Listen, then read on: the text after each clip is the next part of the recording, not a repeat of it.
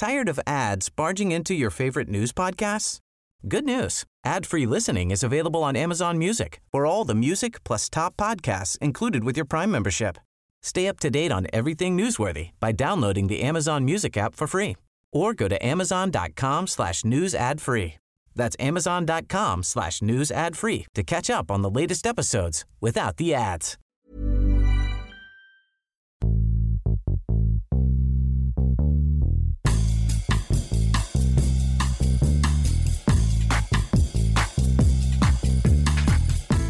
Hello and welcome to the third episode of FFS, another Brexit podcast. I'm Abby Tomlinson, standing in for Amanda this week. And I'm Jason Arthur. And we're here to give you all the latest Brexit cock-ups, bust-ups, and to let you know when someone is acting like a proper Jeremy Hunt.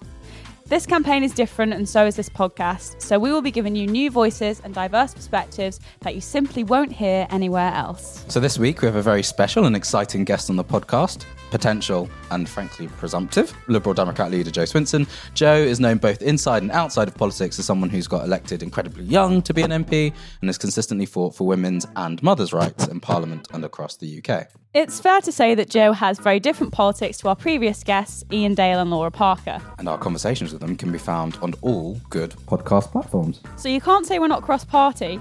And we're going to be chatting to her about all things Brexit and people's vote, so stay tuned.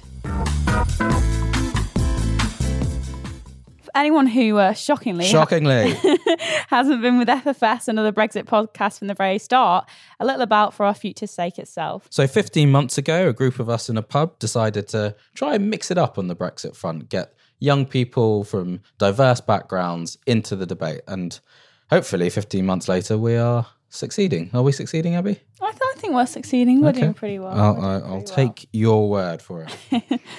Now on to the part of the podcast where we talk about things that have grabbed our attention in the past week.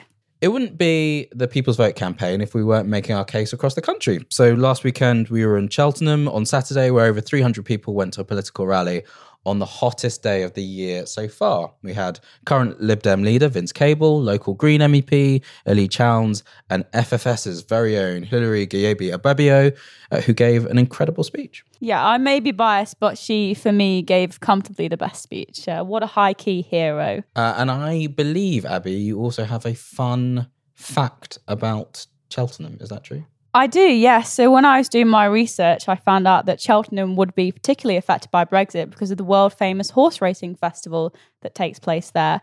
And a no deal would mean that the current agreement in place between Ireland, France and Britain that enables horses to move safely, dating back to the 1960s, would be void. Is that your idea of a fun fact? I think so, you know. The horses are going to be stuck. That was a terrible fact. But anyway, listeners, there you go.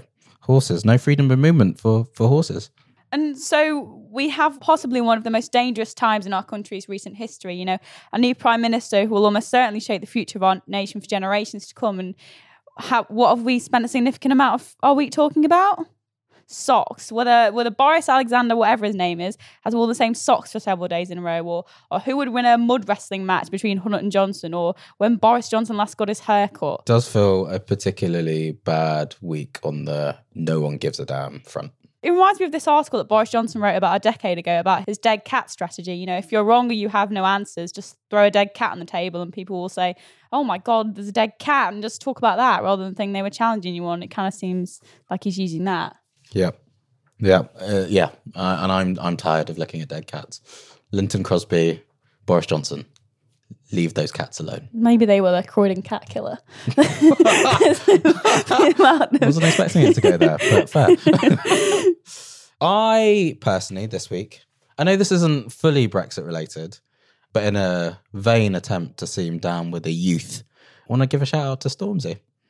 A, because Stormzy, like me, is Ghanaian, so there's a bit of pride in seeing a Ghanaian young man rocking Glastonbury. B, because based on all of the images of the crowd, it looks like all of the black people at Glastonbury were on stage with him.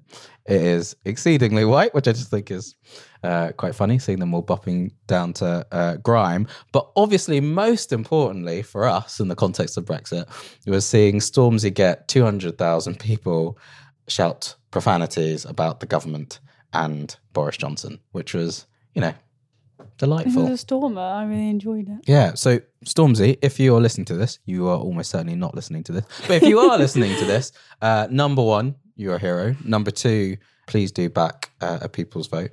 And number three, please do come on our podcast. I feel like every week now we should either ask Stormzy or Piers Morgan to come onto our podcast. How do you feel about that? I think we should have them both on at the same time. Yeah, that would be... I think he would destroy Piers. That would be genius. And there are, as always, several things to get really excited about in the upcoming week for Team FFS. Firstly, we'll be in Sunderland on Sunday the 7th of July as the next part of our Let Us Be Heard campaign.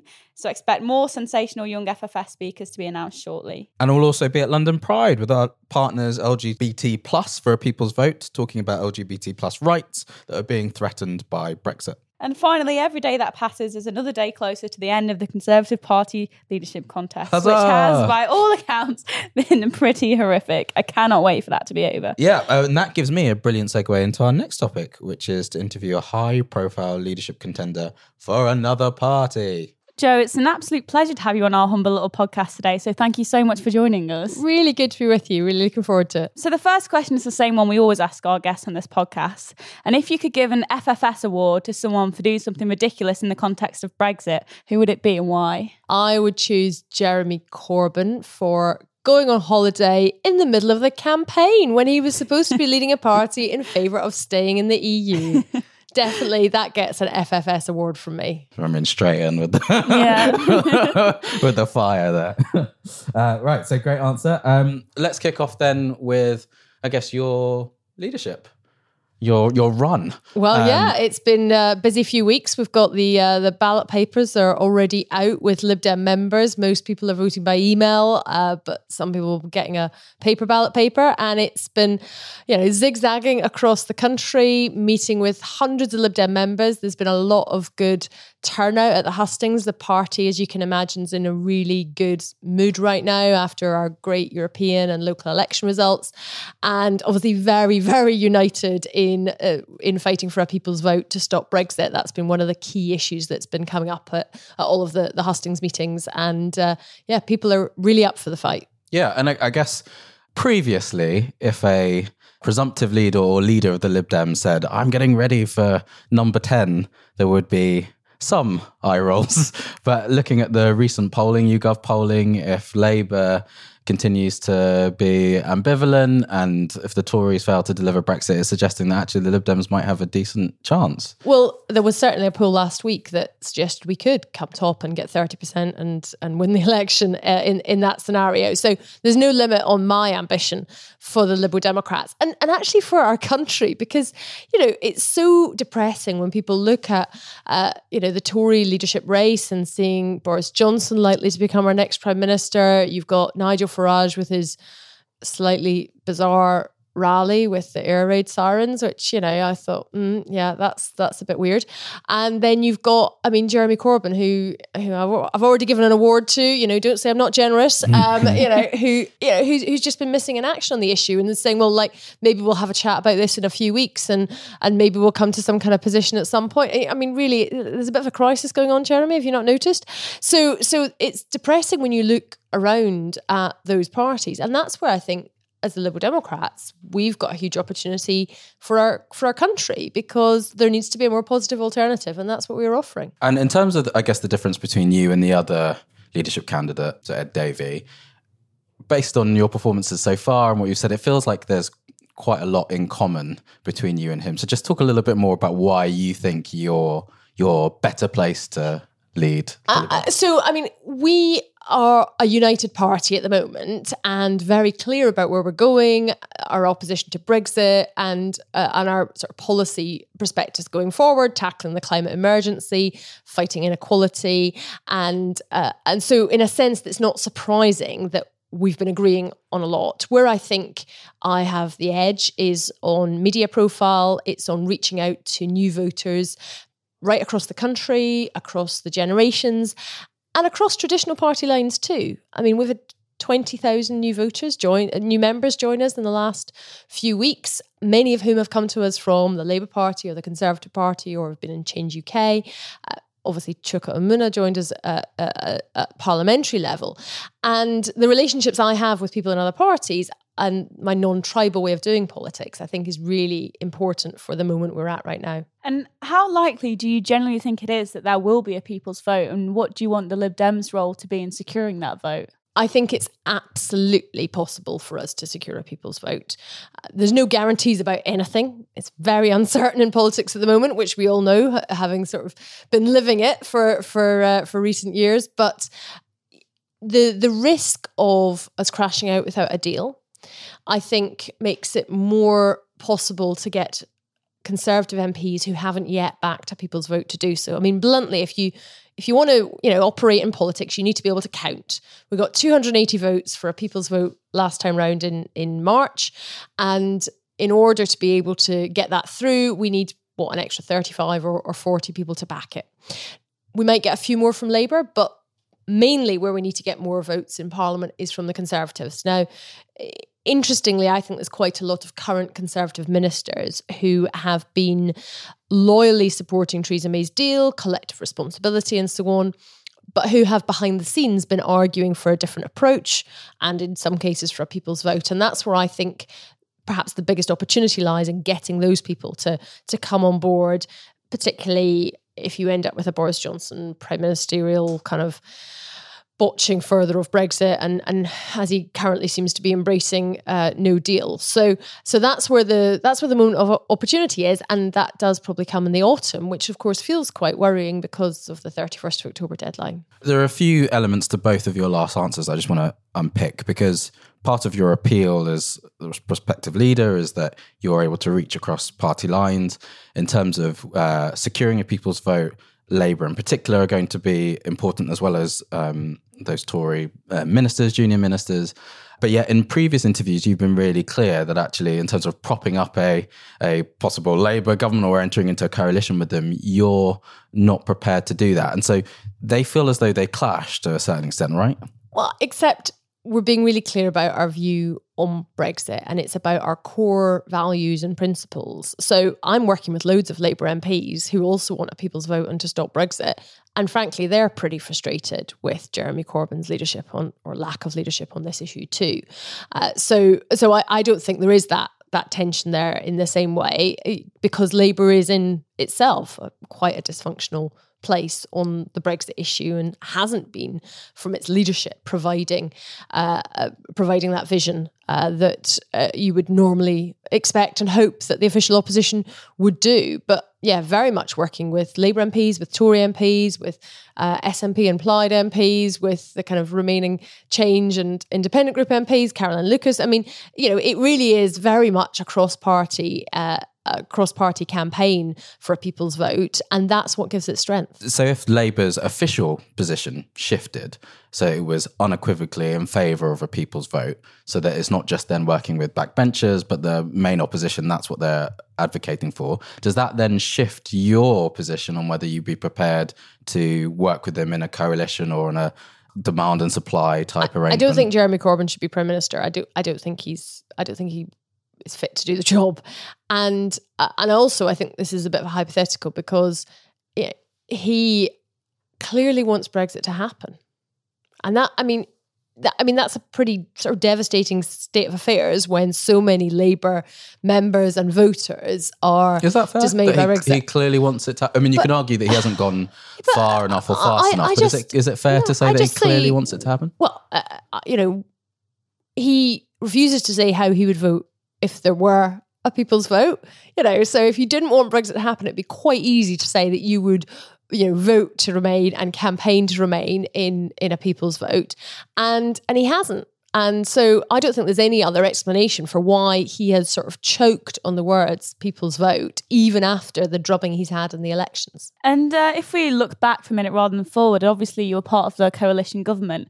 And there are plenty of people, and I would suggest quite a lot of the Labour Party, who would argue that 6 years of austerity, 6 years of the services being cut in people's lives made Brexit and the conditions necessary for it actually more likely. So I guess my question is, do you think Brexit would have happened without austerity? And do you think the Liberal Democrats should sort of hold themselves responsible for that, if that is the case? Well, I think that Liberal Democrats, when we were in government, you'll have noticed there was not a referendum on whether we should stay in the European Union or not. That was something which only happened when the Conservatives got a majority. And in fact, if you look back at what David Cameron said in making that pledge, he didn't believe that he would necessarily be winning a majority. And so he didn't believe he would have to deliver that because he knew what the Liberal Democrat view on that would have been. So actually, when we were in government, we stopped there being a referendum on membership of the European Union. And, therefore, I kind of think the premise of your question, it's kind of the opposite. Do I think that we need to transform our economy? Yes, it's not working well enough for people. And part of what led to the Brexit vote was the fact that our economy has not worked well enough for a large group of people for many years. And, that probably actually goes back decades, but it, in the wake of the financial crash, has become much more obvious with a decade of wage stagnation. So I do think that we need to look at radical ideas to reshape our economy so that it works for people and so that it also works for our planet, so we can tackle the climate emergency and we actually have something valuable to hand on to future generations. There are multiple issues underpinning why Brexit happened. I think it's fair to say one of them is a lack of trust, faith in Westminster and people wanting to change things, mix things up, break the system. Part of that issue of lack of trust arguably can be pinned on the Lib Dems in terms of tuition fees, where certainly with younger voters, I think there was a feeling as though the Lib Dems had betrayed their commitment. To what extent do you think the Lib Dems have repaired that relationship, and how would you continue to repair that relationship as leader of the Lib Dems? Well, I certainly think that the way in which we have been absolutely determined and steadfast in sticking up for our principles on that we are better off in the European Union, working with other countries collaboratively to tackle the big challenges we face, whether that's the climate emergency, whether that's international terrorism, whether that's how you improve prosperity. That sort of total dedication to standing up for what we believe in. I think people have respected that, even people who disagree with us on it. I've had conversations with people who voted leave who at least say, well, look, we know where you stand and you've been very straightforward about it from the very beginning. So I think that message that we have on stopping Brexit is one that definitely resonates with younger voters. And actually the way in which we're a party that does prioritise the environment. And we have done, for decades, we've had every manifesto that we've produced has had, not a little couple of pages at the end saying what we'd do on the environment, but, green policies running through every single area, from transport to energy to how we work with other countries around the world to, healthcare, education, because it has to be a fundamental part of how you approach all of the policies of government. And that climate emergency, as the scientists tell us, the need for urgent action has never been greater. And Liberal Democrats will continue to prioritise, as we delivered, a massive increase in renewable energy, for example, when we were in government. And our final question, if you can make one prediction about the state of British politics, Brexit, or the Liberal Democrats, say in 6 months' time, what would it be? Well, the first thing I would say is that it will be unpredictable. Maybe that's the safest prediction to make. That feels like a cop-out. Yeah, it does. All right. It's like, you get you rub a lamp and your genie comes out and you make a wish and you ask for 3 more wishes. Okay. So I will say that, I think the Liberal Democrats will go from strength to strength, because hopefully under my leadership, we will manage to reach out to more people of the disaffected right across the country, right across the political spectrum, who will see us as their political home in the campaign to stop Brexit and stay with all the benefits of members of the European Union.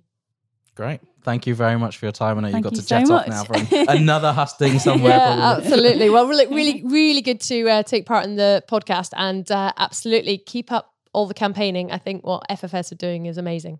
Thanks very much. Thank you.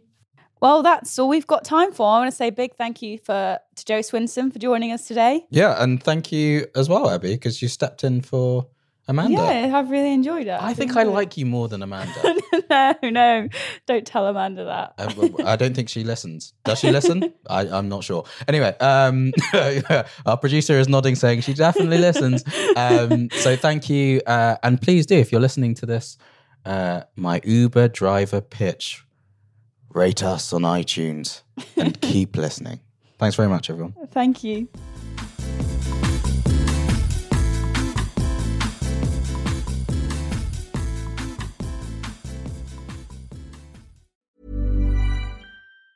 Tired of ads barging into your favorite news podcasts?